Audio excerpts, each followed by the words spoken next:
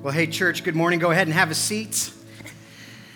Welcome to Providence North Community Church. My name is Josh. I'm one of the pastors on staff, and if today's a holiday, so you get me. So welcome. We love this. I'm your favorite holiday pastor, as it was shared this morning. So, but we're glad that you're with us. Today, we're going to continue walking through the book of Ephesians, as we've been doing so over the last 6 weeks. And I dare to say that this has been a fairly enjoyable time, right? Paul hasn't been admonishing us. He hasn't been warning us. It hasn't been these strong words coming at us. But what he has been doing is throughout these first 3 chapters is sharing some incredibly deep and rich theological truths throughout this book. And he's inciting awe and worship among his believers. The book of Ephesians as a whole is a lesson in worship.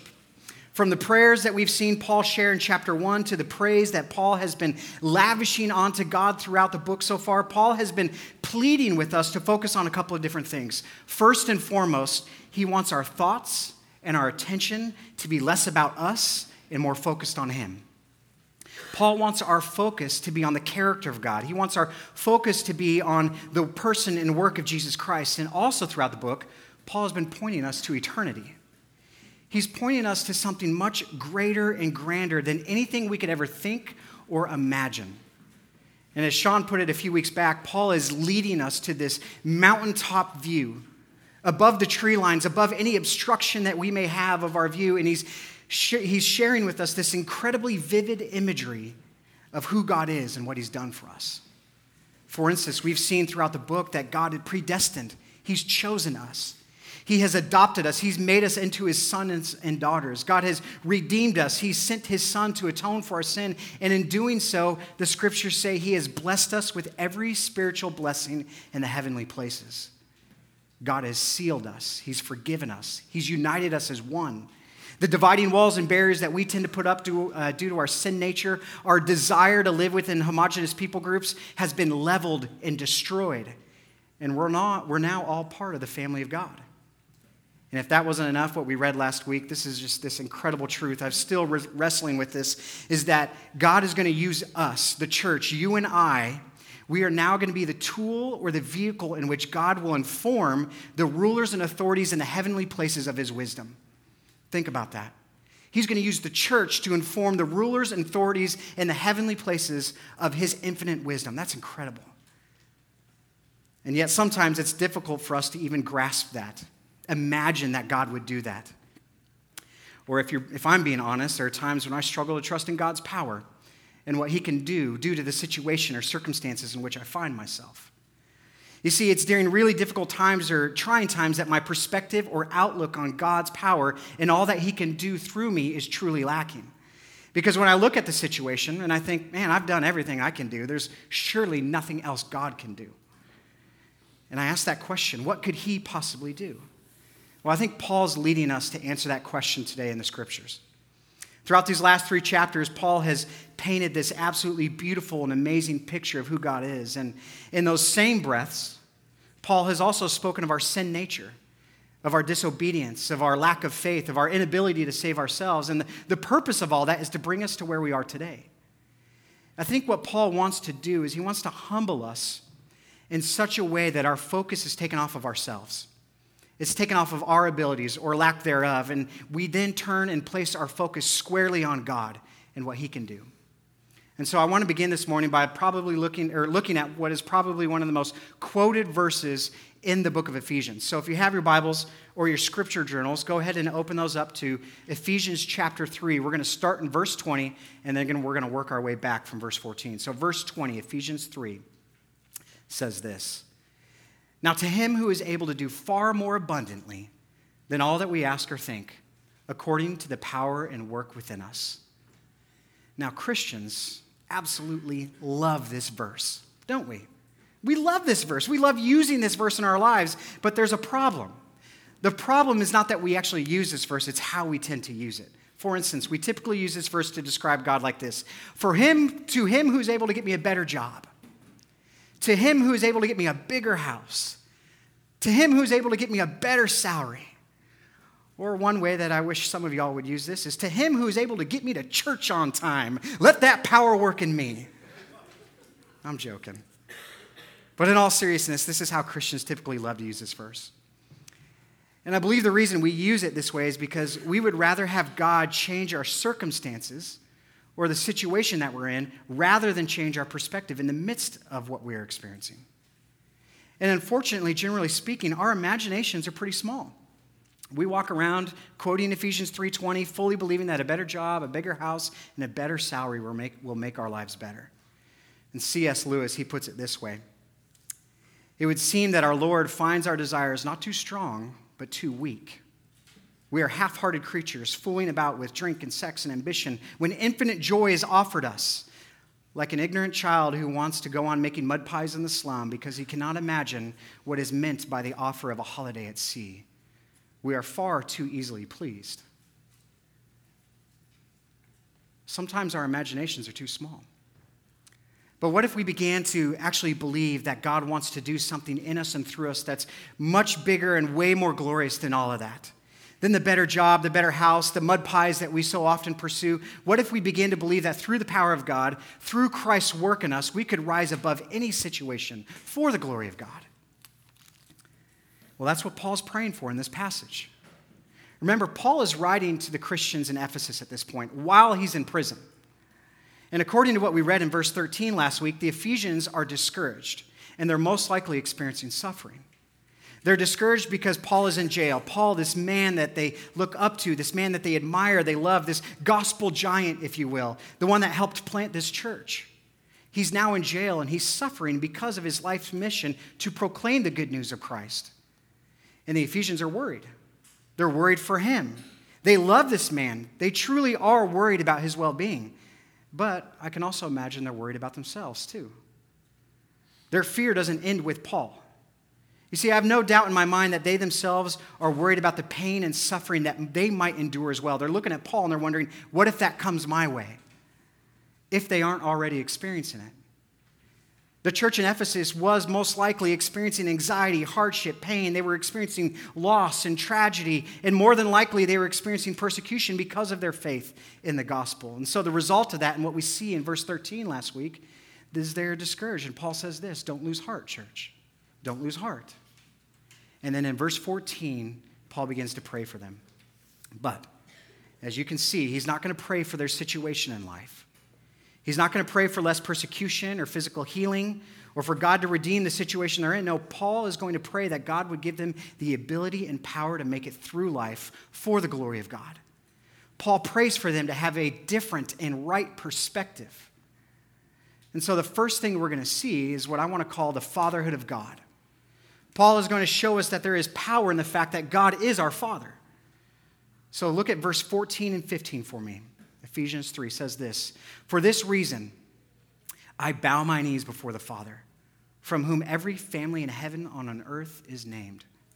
Now, if you were with us at our prayer service on Thursday night, you see in verse 14 that this is one of the few times in the New Testament that it references a posture in prayer. Paul wants to humble ourselves. He wants us to be humbled as we go before the Father and everything that he's described and what he's done for us in the first 3 chapters. So he says, I bow my knees before the Father. And what he says, he shows us that in order for us to experience the power of God, our experience is going to be limited until we understand the full depth of our relationship with him. God is our Father, Paul says. Paul is telling us that our hearts should be drawn to him like a child is to their father. That's where it all begins. Paul shows us that he's the creator God by saying that every family in heaven and earth is named by him, but that he's also our Father God. And so what this means is he's committed to you. He's always there for you.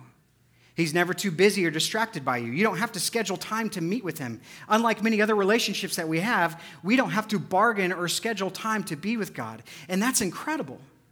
Think about that. God, the uncreated creator, the ruler of the universe and the cosmos, the one who set all life into being, and you have immediate and unlimited access to him because he's your dad.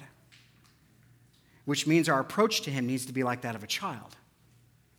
We can't possibly experience the power of God if we aren't dependent on God like a 3-year-old is with their father. Most of you could probably relate to this, all of you with 4 or 5 kids, myself included.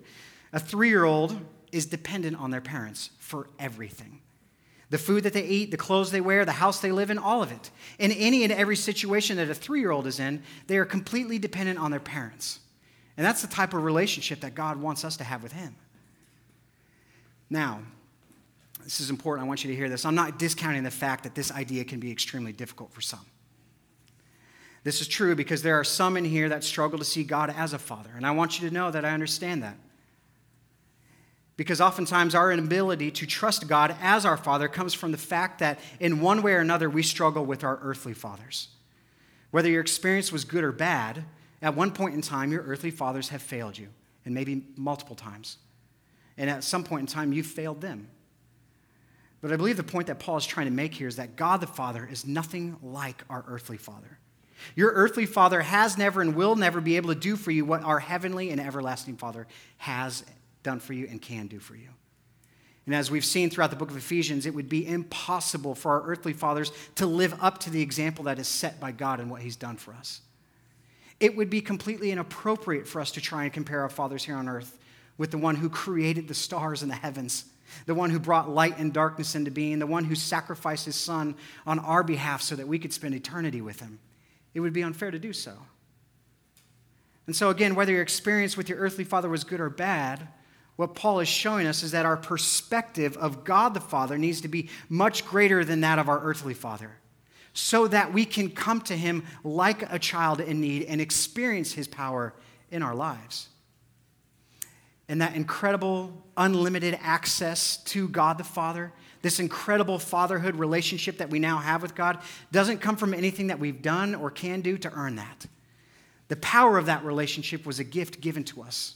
It was a gift given to us in the midst of our disobedience, in the midst of our rebellion, through the blood of Jesus Christ.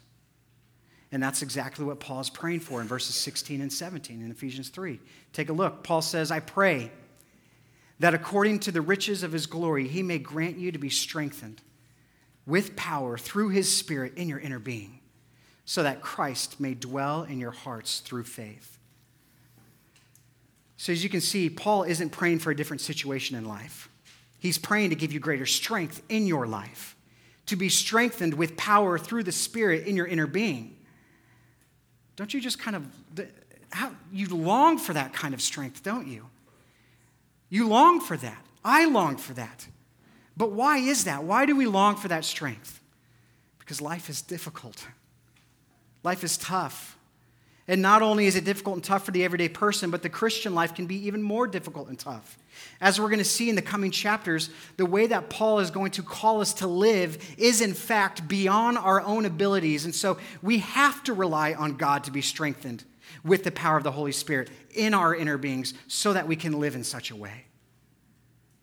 And the only way that all that happens is by the Holy Spirit making it possible for Christ to live in you.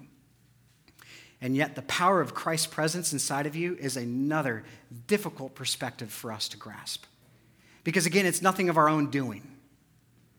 The Bible says when Christ comes to live inside of you, he gives you strength, guidance, confidence, joy, peace, all through the power of the Holy Spirit. And that happens the moment you put your trust in Jesus. In that very moment, Christ comes and lives inside of you. But that brings up another question for you. If you're looking through the text, as we know, Paul's writing to Christians here. So the question is, isn't Christ already dwelling in their hearts if they place their trust and faith in him? The answer is yes and no. You see, oftentimes, again, the perspective we have on Jesus dwelling within us is very small. We tend to keep Jesus tucked away somewhere in our souls. We pull him out of the cupboard or the junk drawer when he's needed most. But the perspective that Paul is praying for us is to have one that assumes that the very presence of Christ in our hearts, the one who gives shape and strength at the very core being of ours, is also the one who takes up residence in us fully. And as Christ takes up residence in us, then in a very real way, he redefines us and he changes us. Think of it this way. Providence North, we reside in Bonnie's Performing Arts Dance Studio. But our ability to change and move things and rearrange the building is limited. Quite frankly, at the end of each day, we try to leave the building exactly the way we did before we arrived. And the reason why is because we're only leasing this space. Our ability to change the building the way we want to, or use the space that we want to, or leave the space that we want the way we want to, is impossible because it's not our building. We don't reside here. We don't own it. And oftentimes, those are the same limitations we put on when it comes to our perspective on Christ dwelling within us. If Christ is dwelling within us, then the often cherished ideas of independence, self-determination, self-fulfillment must be abandoned, at least the way we understand them in the world that we live in today.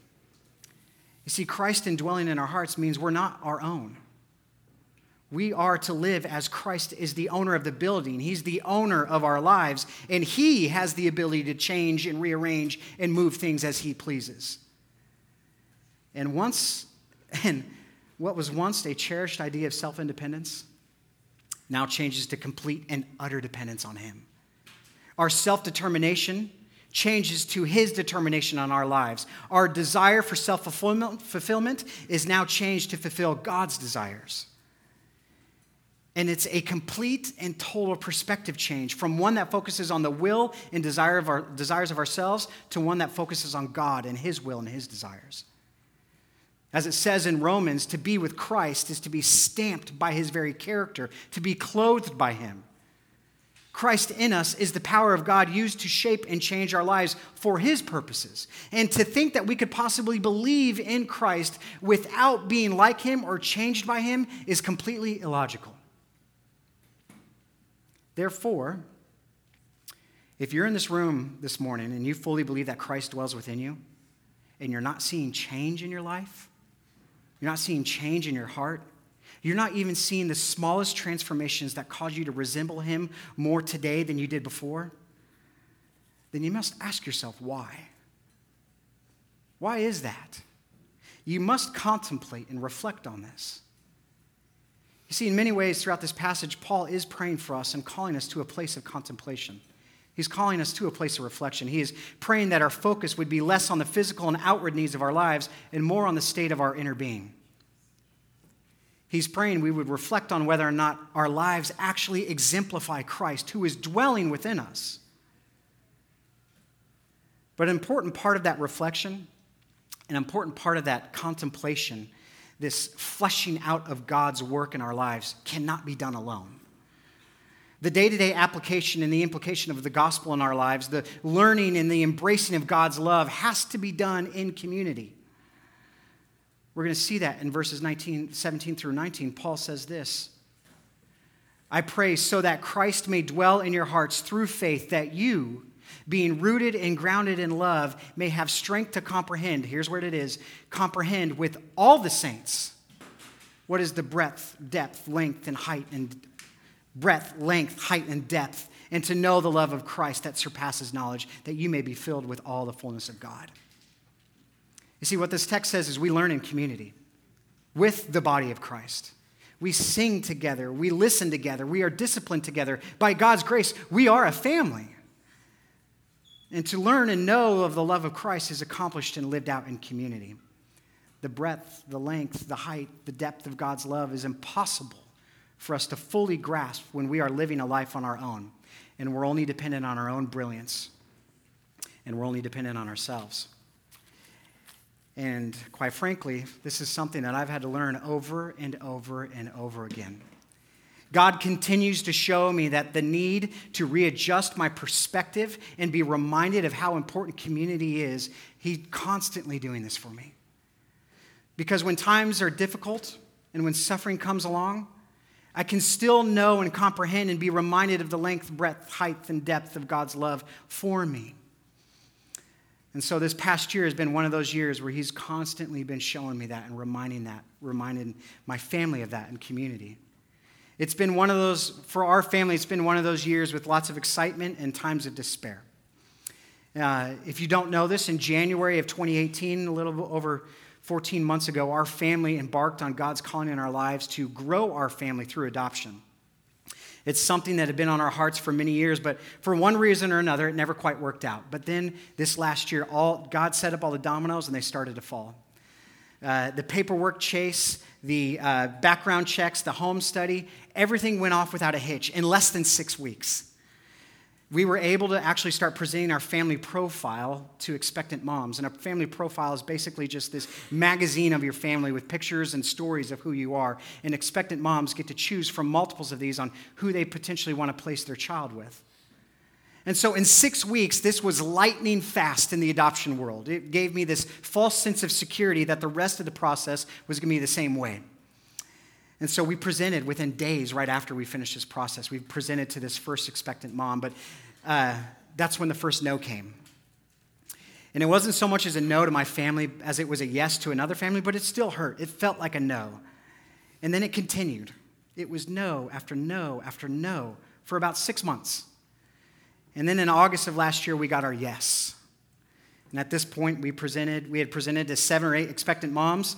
And statistically speaking, the average number of no's that adoptive parents get before getting their yes is 6. So as far as I was concerned, God was working within statistical averages, so I was okay with that. So we got our yes. But unfortunately, after 6 weeks of developing a relationship with that mom, going to doctor's visits with that mom, going to hospital tours with that mom, being there for the birth of this baby girl, spending 3 days holding her in the NICU, having doctors and nurses refer to us as mom and dad, we were told that the birth mom had changed her mind and she was going to parent the baby. And that happens. And so we left the hospital brokenhearted, but we were happy for this mom and her baby girl. But unfortunately, the story didn't end there. Later on, just hours later, I Googled her. I knew her last name finally because we were in the hospital, and so I Googled her. And unfortunately, I found out that this birth mom was out on bail for defrauding other adoptive parents and agencies, and more than likely, she never intended on placing with us in the first place. And our world that night came crashing down. Everything we had done and seen and believed up to that point about that mom and her baby girl was a complete lie. We were devastated. We were angry. I was angry. I was lost. We were hurt. My wife was hurt. Our kids were in pain. And we began to question whether or not that we could even move forward in this process. However, because of some very wise words from my oldest son, and because of our view on God and the amount of trust that we had placed in God as our Father, because of our dependence on Him and our ability to go to Him with every need and every emotion, we did just that. We went to Him often, went to Him in anger, in frustration. We went to Him in despair. We went to Him in sadness. I went to Him with a level of skepticism and doubt about whether or not this was actually what we were supposed to be doing with our lives. And the beautiful part about this entire time that we had is He never responded in anger and frustration. Rather, He just continued to reassure us of His love. His word, our prayers, songs began to continue to reassure us of His love. God continued to show me and Danny the breadth, depth, length, and height of His love for us through our worship of Him. And all throughout this process, especially during that time, Christ was working in us. Christ was in our hearts. He was changing us. He was moving us. He was sanctifying us, even in the midst of that heartache. And our worship of Christ and His presence with us and in us, this comforting and sanctifying, as He was comforting and sanctifying us and encouraging us, is what enabled us to actually continue to press forward. We shifted our perspective from what we were experiencing and grieving and suffering to Him and His continued desires in our lives. But unfortunately, the no's didn't stop. In total, within 13 months since we started the process to adopt, we received and prayed through upwards of 70 different expectant mom situations. And we presented to 15, each one ending in another no, not yet, and disappointment and continued waiting. Then on Tuesday, February 19th, 3 weeks ago, I was having coffee with my discipleship group.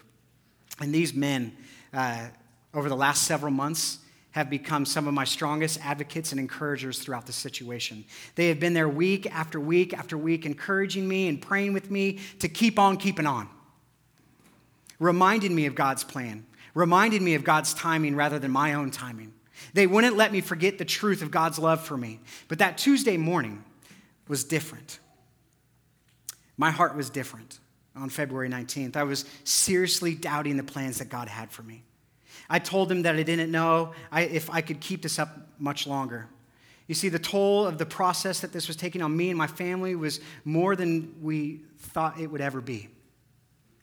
And I told him that we had received another no that week, which was no number 15, but then we presented to another mom the next day on February 18th. And I'll never forget that morning. I'll never forget the doubt and the skepticism that was creeping in my heart. I'll never forget the encouragement that Brett and Andy gave me that morning, because it was just 12 hours later that we received a phone call from the agency that was the expectant mom that we had presented to tell us that she had chosen us. We finally got our yes. Every emotion that you could imagine came rushing in. Excitement was to come for the joy that was finally going to be, that we were finally chosen. Fear of what could possibly happen again. Sadness over the reminder of this failed adoption previously. But God. Because it was then again that this community, my discipleship groups, my friends, my wife had this prayer text with over 30 people on this group text that constantly were reminding us of this God's timing and his plans and his love for us. You see, it was that community that became right around us again. And this time it was meant to be. That very Tuesday, February 19th, we finally got our yes, and just 10 days later, we were holding a brand new, beautiful baby girl in the hospital nursery. We received a phone call at 2 p.m. that Friday, and the agency shared the news that the birth mom had signed the papers, and we were now mom and dad to Arabella and Michelle Agnew. Praise God, from whom all blessings flow. There's a picture. This was us just after we found out. There's Bella, and we just found out moments before that. It was incredible walking through that time. Bella's story and God's faithfulness is something that I'll never forget. Because 10 days prior to that phone call, I was wrestling with God. I was wrestling with and contemplating whether or not I had the power to keep on going. I was wrestling with the suffering and struggle that my family was going through during the process, and I was wrestling and wondering if God actually knew what he was doing. But again, because of my trust and relationship with him, because of Christ dwelling within my heart, giving me the kind of access to God that I can come to him at any time of day or night with any thought or emotion, because of the community that surrounded my family and I during the process, constantly reminding us and strengthening us to know and comprehend God's love for us, due to God's power and his power alone, we were able to do far more than we could ever ask or think. You see, throughout the entire process, I fully believe that God was more interested in changing our perspective than changing our circumstance. I fully believe that God planned and allowed us to walk through what we had to walk through so that we could come to the end of ourselves in a place of full trust and reliance on him. God wanted to change our perspective before he changed our situation, and he did.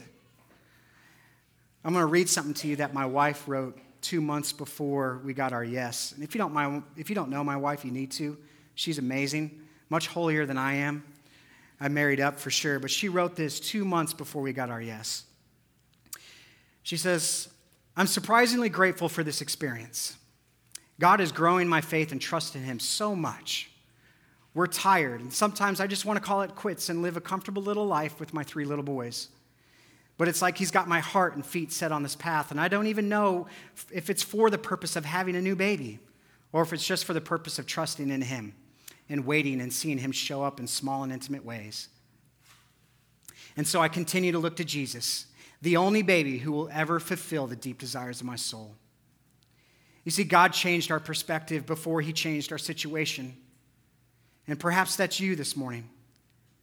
Perhaps he's doing that in your life right now. Perhaps you came in this morning and you walked into church today and you are suffering. Perhaps you're suffering through health problems or issues with money or family or sin. Whatever it is, I want to assure you that it's okay to pray to God about those things.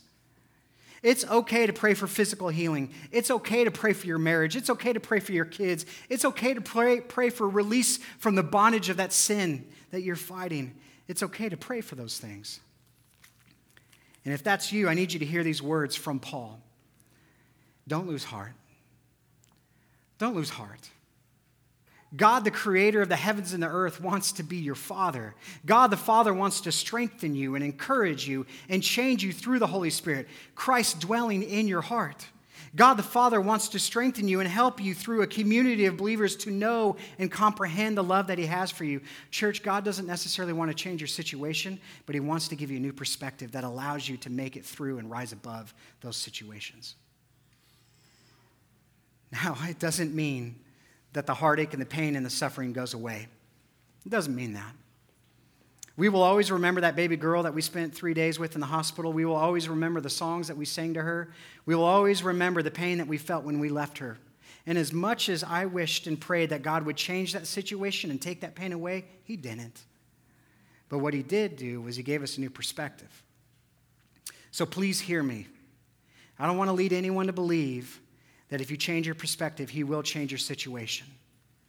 He may never change the circumstances you're facing, but here's the promise he has for you. He will be with you in the midst of them. The good news is that Jesus is with you in the heartache and the pain. The good news is that Jesus helps you endure in your suffering. And the good news is that Jesus overcame the very worst life could throw at you and now gives you strength to make it through. And the knowledge of his love and the hope of eternal life is with you. Yes, we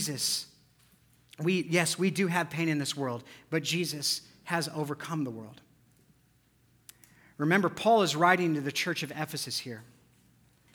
A church that without a doubt is experiencing sadness and discouragement, and because of Paul's imprisonment. And Paul's looking at them, he says, I know where you are right now. I get it.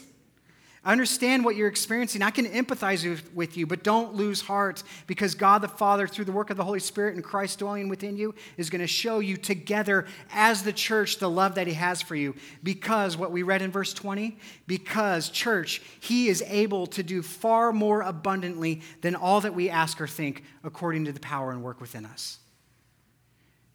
Church, even in the midst of your suffering, God is alive. God is working. God is moving. And when we shift our perspective away from the immediate situation and on to him, that pain will subside. That pain will diminish. And God will do amazing things. As it says in verse 20, he will do far more than we could ever think or ask. And because of that, church, our only response to him, our only response to what he's done for us, is to proclaim his greatness and fall at his feet in worship. As verse 21 says, to him be the glory in the church in Christ Jesus throughout all generations, forever and ever. Amen.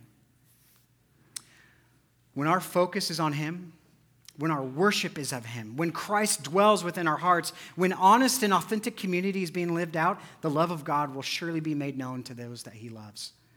And our perspective in life will change. And in doing so, we will be able to live the full life that he has called us to as Christians, even in the midst of suffering. Amen? Let's pray.